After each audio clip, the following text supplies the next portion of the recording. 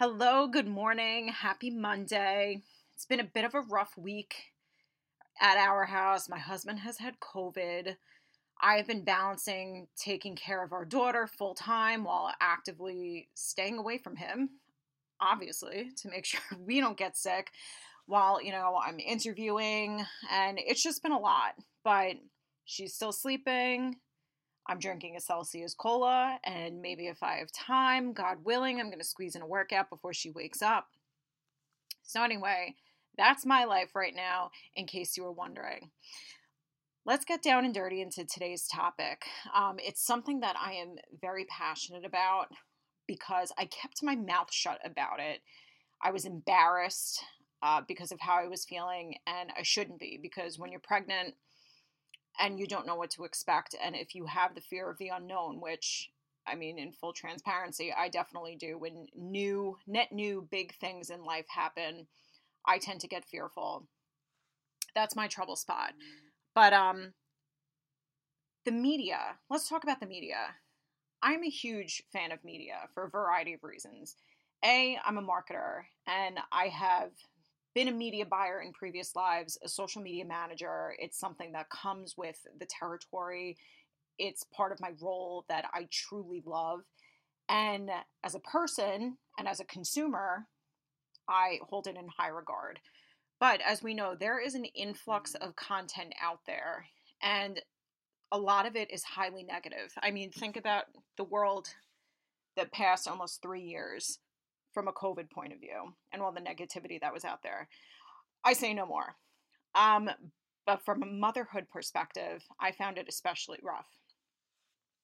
I have always been someone who dreamed of being a mother from the time I was young. There's literally no point in my life that I can't remember not wanting to be a mom. It was like one of the ultimate goals that I had someday. I grew up with two parents who obviously, really loved us and were very open about how they always wanted children, four grandparents who felt the same way, a big family. So everyone was very loving. There was a ton of kids around constantly. So it was just always something that I wanted and that I was used to. And I never really had any fear surrounding it. I would say that once I met the man of my dreams and got married, there things would just fall into place. Maybe that was naive of me to think, but that's how I felt. So when I first found out that I was pregnant, it was January of 2021. And I felt like I had earned this rite of passage into the new mom club when it came to social content and anything article related because it directly pertained to my life. I wasn't just reading something that was far ahead in the future for me that I couldn't really materialize or internalize as something that was directly impacting me at the moment, but now it was. So I followed a slew of influencers and mom related accounts on Instagram. I subscribed to different newsletters. I downloaded a bunch of apps. I was seriously locked and loaded. I was ready. I was so ready. I was a little sponge consuming everything. And then about a week into my pregnancy, it ended chemically, which is also something I did not speak about until months later. And I didn't realize how common it was. So I spent all of February 2021 thinking there was something wrong with me. Maybe I wasn't meant to be a mother. Is my fertility out of whack? Blah, blah, blah. But this is something that so many women experience that is just not highly vocalized. I think it's starting to be. But anyway, that'll be a topic for another day. I deleted all of my social media. I was seeing pregnancy announcements from friends from high school, and it was like a knife in my gut. I literally couldn't do it. I was so upset. So then I took a break under doctor's orders, and then I got pregnant again the following month. And once I had it confirmed at the office and waited long enough to make sure, because I was so, hesitant and scared after the first scenario, I reinstated social media and I refollowed all of these accounts. And again, I was like, okay, let's do this stuff. Let's go. I'm going to learn everything. I'm going to see what this is like. I'm going to prepare myself for my new life. Anticipating that this was a huge change, but at the same time, God doesn't give you anything that you can't handle, right? Or at least that's how, that's what my mom taught me. This is how I try to look at things. um, through that sort of lens. But I was just completely anxious and dejected with all of the content that I was consuming. And I felt like I was really slapped in the face, to be honest with you. Like, what the hell is this motherhood thing? All of these articles, all of these posts on social, it was like basically mothers talking about how exhausted they were, how overwhelmed they were, how much life had changed. I remember even reading articles from mothers that had 2 to 4 kids saying like they almost wish they could go back in time and not have their kids. And I was like, what the hell is going on? Seriously. Like, I couldn't believe what I was reading. It was very shocking and disconcerting, especially as somebody who always dreamed of having multiple children, that this is really how it was conveyed. I'm like, maybe is this really what it's like? And let me put it to you this way, just to give you further context. I grew up as one of three. My dad worked, and my mom was a stay-at-home mom for 13 years. So from my experience, I did not see both mom and dad work. I was not um a member of a household that needed, I mean, granted, this is the early 90s as well, that needed two salaries to function, and that's where we are now, especially if you live on Long Island where I'm from. So a lot of trepidation existed because I knew I would be going back to work. And I love working. I love my career. It's very, very important to me.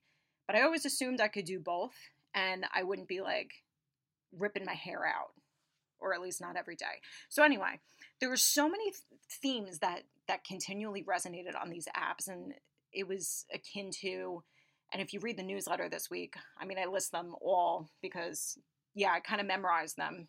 They were everywhere. You know, your life will never be the same again. You're never going to sleep.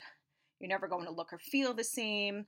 Constantly tired and drained. Children take a huge toll on your marriage. You can kiss your sex life goodbye.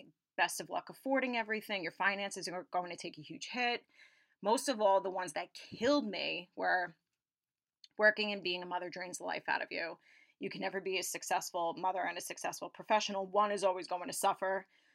Childcare is going to drain your bank account. Like, best of luck. And basically, like, deuces. Like, these people just, telling their version of the truth, I guess you could say, but with such a negative twist. And with someone like me who is very impressionable when it comes to content, I'm reading this from like experienced and veteran mothers, and I was literally like, what the fuck is going on? So anyway, I unfollowed all of the accounts for a second time, and I was second guessing everything. Like, in my mind, I'm like, I manage so many different idiosyncrasies on a regular basis. And sure, you throw a child or children into the mix, it's just going to mix things up and make it a little crazier. But I never thought that, my relationship would be that detrimentally affected, my finances would be killed, and I wouldn't be able to be a working mom. So naturally, I fell into a real bad hole of anxiety and depression. And this was during my first pregnancy.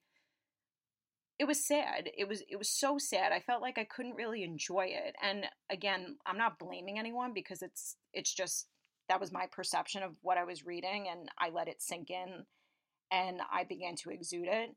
But I don't think I'm the only one here that has felt or will feel that way.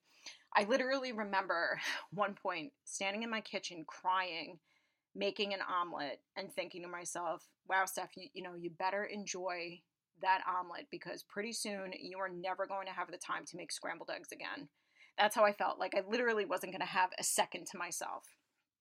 So, I mean, like I'm saying, these are my subjective perceptions. Obviously, everybody reacts differently to what is portrayed in the media, but I really fell victim to this completely. And most of all, I was embarrassed. Like, I saw so many of my other mom friends or expectant mothers that I was friends with on Instagram following these accounts, liking the posts, and I'm like, clearly they don't have an issue with this. I'm like, am I the only one? Like, I get it that these influencers are tasked with showing how, quote unquote, real motherhood is, because it is real and it's dirty and it's hard, especially when you're working full time. But I felt like by reading this stuff, like, I don't know. It was like misery loves company, and they were sacrificing the mental health for expectant mothers out there. And it was only until I was a few months postpartum where my hormones were a little bit more regulated. I broached a conversation with some of my mom friends. A few of my close friends were pregnant alongside me, both worked full time. Not that we didn't talk about it during pregnancy, but I was a little bit more open after having my daughter, talking about how I felt. Since I felt a little calmer, like, okay, I'm here, I can do this. And a lot of the people that I talked to had also muted accounts and stories like I did. And I was kind of disappointed that I kept my mouth shut, because maybe talking about it while it was happening would have made me feel a little better, would have alleviated my fears a little more. And on top of this, I went back to work after 14 weeks.